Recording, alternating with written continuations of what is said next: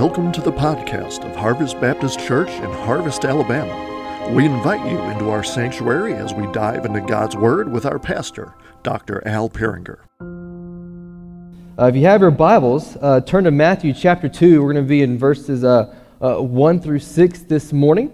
And so this isn't going to be your typical Christmas sermon. I'll be honest with you, when you get to preach the day after Christmas, you try to decide, do I do a Christmas sermon or a non-Christmas sermon? So I said, let's do both.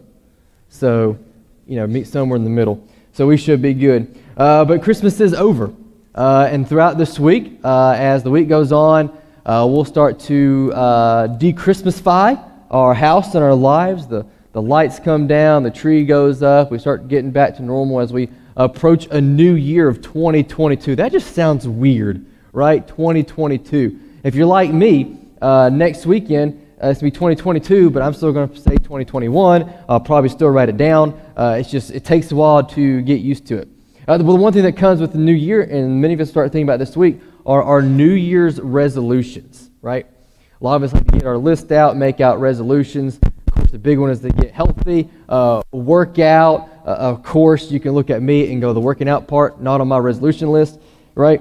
And so we try to get things moving towards the goals that we have set for the year. Maybe we're working towards a new promotion or maybe a new job. Maybe we're like, hey, we want to, whatever it is that we want to make resolutions in our lives, maybe be a better husband, a better father, a better mother, a better wife, maybe better kids.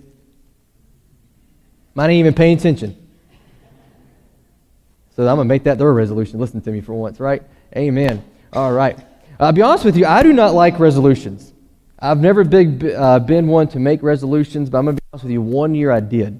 All right. Now, Sarah's going to laugh at this because my resolutions aren't like y'all. Like other people, they like put real stuff on their resolution list. I'm going to put weird stuff on mine, So 1 year, it's probably about 4 or 5 years ago, I decided this year, it's like 2016, 2017, I was like, this is the year I start to drink coffee. That was my resolution, right? I mean, because I've always loved the smell of coffee. I think the coffee drinking lifestyle just looks cool, Sitting at Starbucks, you got your coffee up out there, you got your laptop, your iPad, doing whatever it is that you guys do on that thing, I don't know, right? I'm what you call a poser, okay? If you see me in a Starbucks, I've got hot chocolate in my mug. If you see me with a mug or a thermos, I either got hot chocolate in there or I'm keeping my sweet tea cold, okay? Like, that's it. Like, there is no coffee in there, right? Here's the thing. That year I said I was going to drink coffee. So I made some coffee, super excited. I'm like, man, I'm gonna drink this. I'm going to love it. I took like a couple sips and I poured it out, y'all. I decided unsweet tea is better than coffee. I mean, it is. And so I've tried it since then. Like I've tried, like it just, Jamocha shake as close as I get is Arby's, right? And so I've tried. Sarah will get some things from Starbucks. I've had some. It's not good. I just decided I'm just too young for coffee, y'all. All right, just too young, right?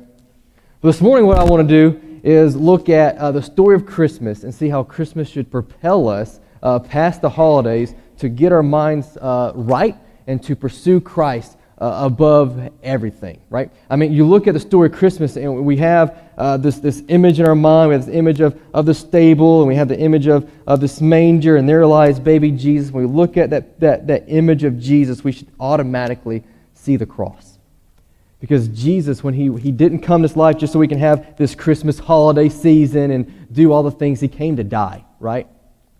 And so we should see the cross. But because he came to die, because he came and he took on the full wrath of God, because of that, it should propel us to live for Christ every single day. So what we're going to do this morning is we're going to dive into these first 6 verses of Matthew chapter 2 and see what God has in store for us. So you have your Bibles, you can follow along. Starting in verse 1, it says this.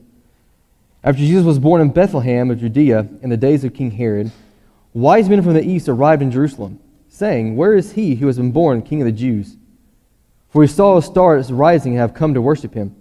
When King Herod heard this, he was deeply disturbed, and all Jerusalem with him. So he assembled the chief priests and scribes of the people and asked them where the Christ would be born. "In Bethlehem of Judea," they told him, "because this is what was written in the prophet.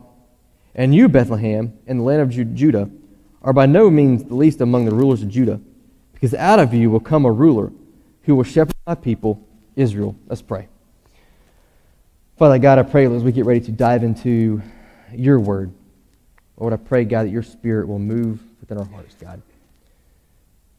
But I pray, Father God, this morning, Lord, that I will get behind the cross and make much of you this morning, Lord. Because it's all about you. And I pray, Lord, this morning, Lord, that it will be for each of us, Lord, all about you. And that your Spirit will move in our hearts, Lord, to teach us, to guide us, to show us, Father God, where in our life, Lord, that we could improve to be more like you. Things, Lord, that we might want to take away, Lord, as we ask ourselves this morning, which kingdom are we? God, we thank you, Lord, once again for the cross. In Christ's name we pray. Amen. Sam, I'm going to ask you a weird question this morning. It's the first question I'm going to ask, and the question is, what kingdom are you? Weird question. Just walk up to someone, hey, what kingdom are you? You're probably thinking, hey, this is America, 2021. We don't have kingdoms, right? But what kingdom are you? Because what we see in the Christmas story, especially the passages that we're going to be reading, we see two kingdoms clashing. We see the kingdom of Herod and the kingdom of Christ that come clashing together within this Christmas story. But for us this morning, the kingdom of Herod is going to be the kingdom of self, right? Like if you look at sin, what is the root of sin? The root of sin is selfishness. The root of sin is me. The root of sin is what I want, of what my selfish desires are. That's the root of sin. So there's two kingdoms. You have the kingdom of Herod, but in this case, it's going to be the kingdom of self. And the kingdom of self is full of pride and arrogance and selfishness and whatever you want to put there, whatever that is. Maybe it's a kingdom of lust, maybe it's a kingdom of greediness, whatever you want to put there, that is our kingdom. So we're going to look at that, and then the kingdom of Christ, and ask, which kingdom are you? Of course, when you ask that question this morning, most of us sit there and go, oh man, kingdom of Christ, man, yeah, I'm all about Jesus, you know. But now which one do we claim? Throughout our daily lives, which one do we represent the most? Is the kingdom of self, or is the kingdom of Christ? I can claim the kingdom of Christ all day long, but if my lifestyle says other words, I'm not really claiming the kingdom of Christ. So we're going to look at these two kingdoms this morning and see where we fall. The first kingdom we're going to look at is the kingdom of Herod, the kingdom of self. But before we look at the kingdom of Herod, I want us to understand who Herod is. Because you understand more about Herod, you kind of understand more about his kingdom and what he represented. Okay, so Herod, he was a rich dude. He was what we would call absolutely loaded. If we were to put Herod in like a modern day sense, Herod was kind of like Elon Musk, okay? Like he had the cash was coming in, and the cash wasn't stopping. Like Herod was absolutely loaded. The one thing we need to know about Herod is Herod was all about Herod. Herod cared about Herod. Herod cared about the image of Herod. Herod was all about Herod. Everything Herod did was all about Herod, okay? He had this aspiration that he wanted to be the Herod the Great, this great king, the greatest king that ever lived. So Herod was all about making sure that happened. He had the funds to do it. He had the resources. Let's make it happen. So this morning, we're going to look at three things real quick that Herod builds. And these three things are what Herod builds, and it kind of points to just who Herod really was. Because things that Herod did, yeah, people may have benefited from it, but it wasn't about the people. It wasn't about God. Everything he did was all about Herod. The first thing he builds, he built something called Masada. Now, I don't know if you ever heard of Masada. Masada can be found on this mountaintop. It's 1,300 feet above the Dead Sea, right? And Masada was this dynamic beauty, just engineered, just marvelous structure that was on this mountaintop, and people look at it and just be marveled at who Herod is. Like, man, Herod can do that? That is awesome. And on this mountaintop, he had these cisterns, and a cistern is basically something that holds water. And some researchers believe, I don't know if this is true, but some researchers hold that they believe that he could fit up to 10 million gallons of water within these cisterns, right? Now, if that holds to be true, we're probably thinking, why would Herod need 10 million gallons of water? And Herod would tell you, why not, right? Like, because I can. I'm Herod, and I can do it. So he'd have these cisterns full of water, and so people would look at Masada and they would see, oh man, Herod, he's awesome. He's great. Second thing we see is Herod, the second temple, or the Temple Mount, right? So Solomon's temple, then Herod, he rebuilds the temple the second time. And this temple, size comparison, you can't compare the two temples. Like Herod had one mode. He did everything big. Like he just went huge, man. The bigger the better for Herod. I remember Tim the Toolman Taylor, and he was like, more power, har, har, har, har. Herod was like that, but he was like size. Like, man, let's just go big, man. They probably had a couple of blueprint rough drafts. He's like, man, that's too small. Let's go bigger, And you look at the size of the two temples, like Solomon's temple's here, and Herod's temple's like, boom, here. This huge Temple Mount, man, you can see it from just miles away. Now, he didn't do this so then for the people. He didn't do this for the people to just, find the temple easier or hey, look at the temple so you can go worship God. He didn't do this for God. He did this so people could see the temple and go, oh man, look what Herod did. Saying Herod is all about Herod. So he's built Masada. He's built this Temple Mountain. One of the things he did that might be one of the most impressive is Herodium, basically this town that he built. But what was impressive was he actually built the hill that Herodium would be on. I mean, think about that. For the time that he lived in, basically he found this flat area, and he's like, hey, I want to build a town. I'm going to build a palace right here. But by the way, we need to build a hill first, flatten the hilltop, and then I'm going to build stuff up there, right? I mean, the dude just had those kind of resources. Like, people just marvel probably over it. It's like, man, that dude just built a hill. Not just a hill, but he put a palace up there, And Herodium was this beautiful place. But what's interesting about Herodium is it sat 3 miles outside of Bethlehem. And you're probably asking me, why on earth are you giving this history lesson on Herod? Because one, it paints a picture of who Herod is, what Herod was about, and two, because where was Jesus born? Bethlehem, right? He was literally born during the reign of one of the most greatest, powerful kings they had ever seen. And he was born in the backyard of one of his greatest structures Herod had ever built. And there was Jesus being born. So Herod's kingdom, all about power, wealth, selfishness, arrogance, getting his name out there. Look what I did. Which we actually have more in common with Herod than we think we do, right? I mean, we're pretty selfish ourselves. We can claim a lot of things, and our kingdom might have different building blocks, but it's all built on the same term, selfishness, right? Which leads us to our next kingdom, which is the kingdom of Christ. And the kingdom of Christ is a kingdom of humility and peace, not like Herod. So I'll do something for me. I want you guys to picture or think about this, okay? Not like in kindergarten, you got to close your eyes and like, once you picture a beach, like don't do that. I want you to think for a minute that you're God. I'm not saying you are God. Don't leave here and go, man, chances we're gods, Like, that's not what I'm saying. Pretend for a minute that you are God. And it's time for your Son, the Savior of the world, the very one that you would place your entire wrath upon, time for him to be born. Right? And you're being born during the reign of King Herod. Now, us, we might have the mindset, man, I'm going to one-up King Herod. Like King Herod, man, he's all about flash and stuff. Man, watch this. That might be what we're tempted to do. I mean, this is your Son, the Savior, the Messiah. The promised Messiah is about to come into the world. And if it was up to you and I, we're probably like flashing the news everywhere. Everyone's getting the little, buzzer things going off on their phone. The Messiah's being born. We're going to place a temple. It's going to be big. It's going to be beautiful. I think of Aladdin. When Aladdin, he asked the genie that he wanted to be a prince to try to woo and persuade Jasmine to fall in love with him. And he's like, I want to be a prince. And genie's like, all right, I'll make you a prince. So it becomes Prince Ali, And so what does the genie do? They start to come into Agrabah, and they make this huge ordeal of it, I mean, you've got music, you've got animals, you've got the whole fireworks show. And, people start hear it coming in, they start singing Prince Ali, Ali, walla, walla, wah, wah. I don't know the words, all right? Don't laugh at me, all right? I don't know the words. Anyways, so they're making a big ordeal, and people hear this, they see it coming through, and they're like, well, who's this guy? Like, everyone's blown away but Jasmine, one person he wants, right? Everyone else like, man, who is this King Ali? Even the Sultan's like, man, this King Ali is awesome. Like, a huge show coming through. That's how we would probably be tempted to bring Jesus in the world, like, boom, big flash, here's Jesus. The whole world knows here is the Messiah. But that's not how God chooses to bring him in, right? It's not flashy. It's very quiet, right? We've probably pictured Jesus being born in this palace, this mansion, but it's not how God decides to do things. Where's Jesus born? Think about it. He's King of Kings, Lord of Lords, Savior of all mankind. and he's born in a stable. Not very king-like, is it?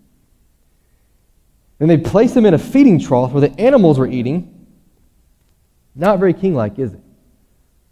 Like if our kids was born and they're like, hey, you can put him right here, the pig ate there, we'd probably be like, yeah, I don't think so. Right? They're like, oh, we'll just place Jesus here. Not very kingly. Jesus, we don't know much about his childhood. We know this enough. Jesus, he didn't grow up with wealth. He didn't have servants. He didn't have the things you would think a king would have, especially not God's son. He was just a son of a carpenter, a very average dude, right? He learned the trait from his dad. He was a carpenter himself. And then came time for Jesus when he was an adult. He was making his triumphal entry into Jerusalem. What does he ride in town on? A donkey. Again, not very king-like, is it? And the people there, they take off their coats and they take palm trees, branches, they start laying down. I mean, it's not exactly a red carpet. The paparazzi's not there trying to snag a picture. He comes riding into town, not very king-like. Matter of fact, the very people who would sing his praises and worship him that day, a week later would turn around and yell for him to be crucified, not the way a king would be treated. Right? Which we know this led to one of Jesus' disciples, one of his closest friends, betraying him. Let him be put on trial, mocked, beaten, which led to the cross, led to death, which led to his burial and resurrection. None of that screams, oh, that's the Son of God, right? When you look at his life, you're like, that's not how we would picture. The people of then, they didn't picture. That's why they missed the whole Messiah thing, because they pictured this whole political leader, this dude coming down with fire and striking down the kings and taking over Israel. But that's not how God operated. So the very first time that sin entered the world, God put this plan in action, that Jesus would come, he would take the sins of the world upon his body, take it to the cross. He had this plan in action, and everything happened the exact way that God intended. So we look at the story or the birth of Christ, we look at the cross, because without the birth of Christ, there is no death. Without the death, there's no burial. Without the burial, there's no resurrection. Without the death, burial, and resurrection, what do we have? Right? What do we have? So Christ's kingdom is all about a kingdom of humility and peace. You can look at the way that God orchestrated the entire birth and life of Christ. Not flashy. I mean, Jesus did some amazing things. I mean, he healed people, healed the sick, healed the blind, made crippled walk, even brought dead people back to life. Like the dude did some things that we can't even fathom, right? He did that to point to himself that he is the true Son of God, and those who would follow him would know that. But it all led to his death, his burial, and his resurrection. Which is the point of the whole Christmas season, right? That we are dead in our sin, but Jesus, God did not leave us in that. He says, here is my son, so that he can grow up, take our sins to the cross for us. There's nothing we can do about that, but Christ could. So that one day we can put our faith, our hope, and our trust in him to follow him. So absolutely, Christmas should absolutely propel us into the new year with our mind set on Christ, because we look at the birth of Christ and go, you know what, I see the birth, but man, I see the cross, and man, I see what Jesus did, and that alone should propel us enough to live for him wholeheartedly. But here we go. I'm just now getting into the passage. So here we go. All right? I won't be long, I promise.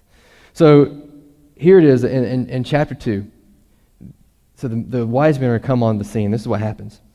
After Jesus was born in Bethlehem of Judea in the days of King Herod, wise men from the east arrived in Jerusalem, saying, where is he who has been born the King of the Jews? For we saw his star at its rising and have come to worship him. When King Herod heard this, he was deeply disturbed, and all Jerusalem with him. So the wise men step on the scene. There's been a star in the sky. They have followed it faithfully for 2 years. They finally get on the scene, and they roll up into Jerusalem. They roll up into King Herod, and they ask him, where is this baby born to be king of the Jews? But who do they ask? They ask the current king of the Jews, right?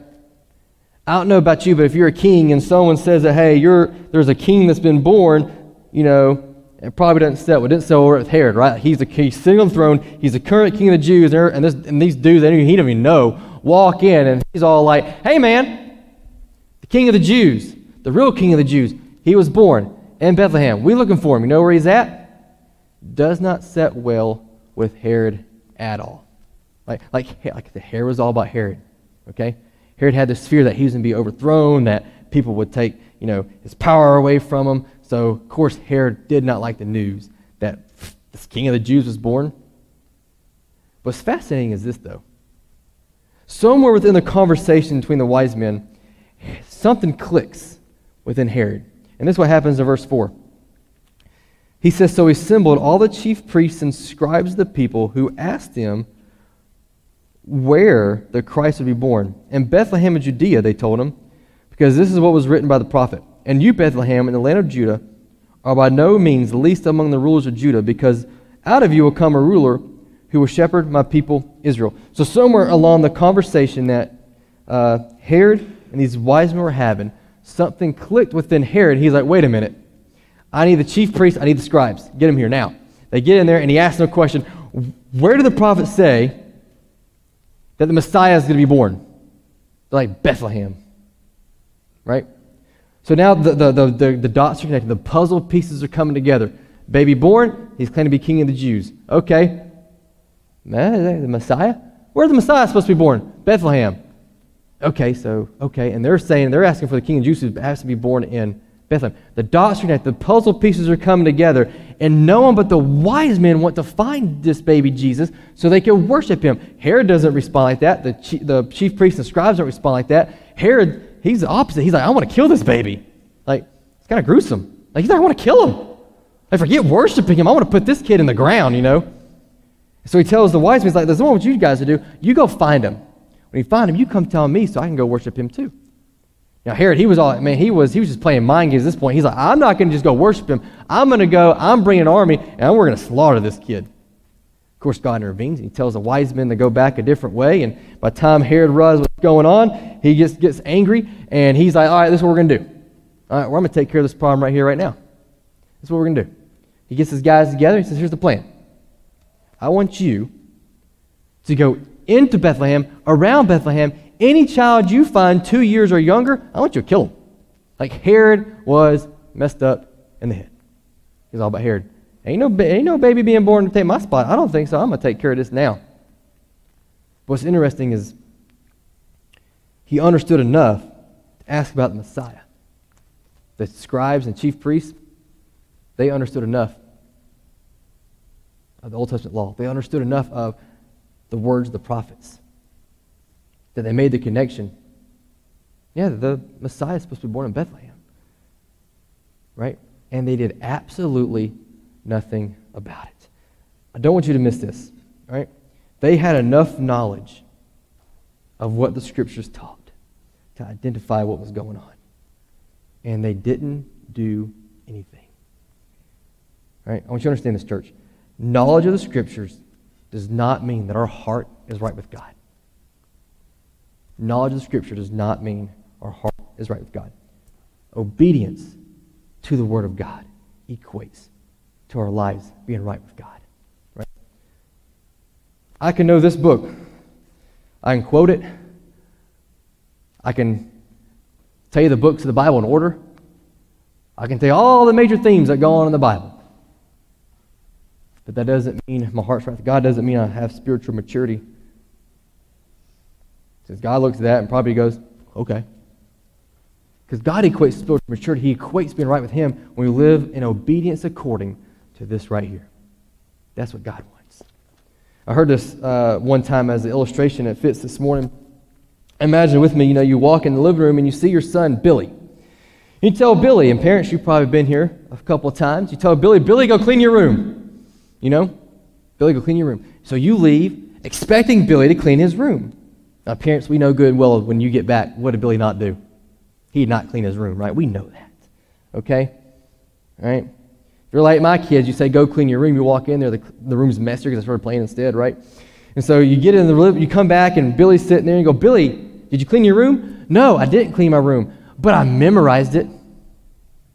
I talked amongst my friends. We talked about what you meant. What do you mean by go clean your room? What do you think it meant? Look, Dad, I can say it in the Greek, But there was no obedience to it. That's how it is with us. In that moment, man, we would not be pleased with our son if I looked at Billy and go, Billy, that's not what I asked you to do. I didn't ask you to, quote it back to me. I didn't ask you to tell me what you thought it meant. I told you to clean your room. Exactly how it should be with God. It's one thing to know it. It's another thing to obey it. Now here's the thing. The more we follow Christ, the more we pursue after Christ, absolutely the more of this we know. But the more of this we know, the more obedient we should live to Christ. But it all starts with the pursuit of who Christ is. Right? Remember, to be in a kingdom means you submit to the way, the authority, and the leadership of the king. That's what it means to be in a kingdom. You're submitting to the ruler, to the king. You're submitting to his rules, to his laws, to his commands. You're submitting to him. So when we ask the question, which kingdom are we in? Which kingdom are we submitting to? The kingdom of self or the kingdom of Christ? So what happens is the more I pursue of Christ, the more I get to know Christ. The more I get to know Christ, the more I submit to him. The more I submit to him, the more I want to obey him. It's just the natural way of things. Because if I'm truly pursuing Christ, the more I get to know Christ, the more Christ affects my life. I have no choice. I just want more of him. I want to be more obedient to him. That's the natural reaction because of who Christ is. But if there's no pursuit, then none of that other stuff follows. And that's the thing is, if I asked you a question this morning, what is the goal? Let's stop walking on that side. What is the goal of the Christian life? The goal is to be holy, right? Like that is the goal. That's the goal. That's the goal. Holiness, to be more like Christ. Now, will we get there? Not in these bodies, but we still pursue Christ with everything we have.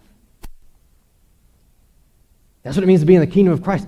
That we're going to submit to him and follow him. We're going to mess up, but there's grace in that. God gives us grace. He forgives us. But we still pursue after Christ wholeheartedly, right? It doesn't mean that I'm going to open up my YouVersion app or break out my devotional and do my thing so I can go, oh, hey, I read my Bible today. No, it means I'm going to open up his word, hear what he teaches, take that, apply it to my life, and live in faithful obedience to him. So that when all is said and done, when my time is done, I may hear, well done, my good and faithful servant, because of the obedience that I lived to Christ in this life. So which kingdom do we belong to? The kingdom of self or the kingdom of Christ? We look no further than how we live our life. Sitting in this room, it's so easy to claim that, man, I live for the kingdom of Christ. But how do we live outside of these walls? What are we pursuing? Are we pursuing Christ? You're always pursuing something. You're not pursuing Christ, you're pursuing something else. You're always submitting to something. You're not submitting to Christ, you're submitting to something else. Okay, so what are we pursuing and what are we submitting? Because there's a kingdom that we're submitting to, there's a kingdom that we're following. But which one is it? The kingdom of Christ or the kingdom of self? Now, if we're going to submit to the kingdom of Christ, there's one thing that we got to know. If you are going to be part of the kingdom of Christ, it all begins with a relationship with Jesus Christ. You cannot be a part of the kingdom of Christ unless you have a relationship with him. You just can't do it. It's not a membership. You don't just show up to him like, hey man, I want to, get my membership, get my punch card, get my free Subway sandwich later on. Like it is a committing, submitting to him and giving our life to him so we'd have a relationship with him. That is the point of Christmas. Our relationship, because of our sin, was broken with God. Christ came to restore that relationship for us. So he goes to the cross for us, for our sins are to the cross, our shame, whatever you want to call it, is to the cross. Christ took care of it so that one day we can put our faith, our hope, and our trust in him so that we can have eternal life with him. That is the whole point. That is the whole meaning of Christmas. But we cannot be a part of the kingdom of Christ unless we have a relationship with him. Can't do it. And some of us might be sitting thinking, you know what? I'm pretty messed up. I've done some things, said some things. You have no idea what I've done, man. I'm too messy to come to Christ. I'm going to tell you right now, that's one of the biggest lies out of the mouth of the devil that we've ever heard, okay? You cannot get clean and then come to Christ. It's like me going and playing in the mud and playing mud volleyball, and then me going, I'll wait till I'm clean to take a shower, right? Like, there's only one way I'm getting clean. That's to go wash off, right? I can't just sit there mud on me and just magically hope it goes away. No, I gotta go bathe, right? I can't take care of my own sin. I can't get cleaned up. I come to Christ so he can take my sin from me, so he can clean me up, so his blood could wash over me and wash away my sins. Maybe that's you this morning. Maybe this morning you're thinking to yourself, you know what? I've never given my life to Christ. Man, don't wait. If God's knocking on the door, if he's tugging at your heart, man, this morning, give your life to Christ. I invite you. I'll be down here. I'll be glad to talk to you. I'll show you and tell you who this Jesus guy is. Or maybe you're someone, you're thinking, you know what? This last year, 2021, it has been rough. It has been messy. And I'm going to be honest with you, I have not been following Christ like I should. I've been following selfish desires. I've been following my own greedy ambitions, my own selfishness, my own pride. But I haven't been following Christ. This morning, dedicate 2022 to being all in for Jesus Christ. What would it look like if we had a church full of people who were dedicated, all in, not just so they could, hey, I go to church, yeah, all that, I can claim the title of Christian, but man, I'm all in on Jesus and I'm pursuing him with everything that I have, submitting to him and everything. What would that look like if we did that? What would we do in our community if we lived like that? So maybe if that's you, man, dedicate that year. Ask for forgiveness. Or maybe there's something that God's placed in your heart. You're like, you know what? 2022, man, I want to be actively witnessing and telling other people about Christ. If there's someone that God's laid in your heart, man, pray about it. Pray over them. Pray that God gives you the window, the door, and the right things to say to them. Or whatever it is that God's tugging on your heart this morning, I invite you to come down. The altar's open. Give to Christ. Don't wait. It's too important not to. Thanks for listening to the podcast of Harvest Baptist Church. For more information, visit us online at harvest-baptist.org or find us on Facebook, Instagram, or Twitter. You can also find info on our children's ministry on Facebook at Harvest Baptist Children's Ministry or on Instagram at kidsquest_HBC. Our student ministries on Facebook at HBC Vertical Student Ministry and on Instagram at VSM_HBC. We welcome you to join us on Sunday mornings at 10 a.m. We are located at 8999 Waltrana Highway in Harvest, Alabama. Thanks for listening, and God bless.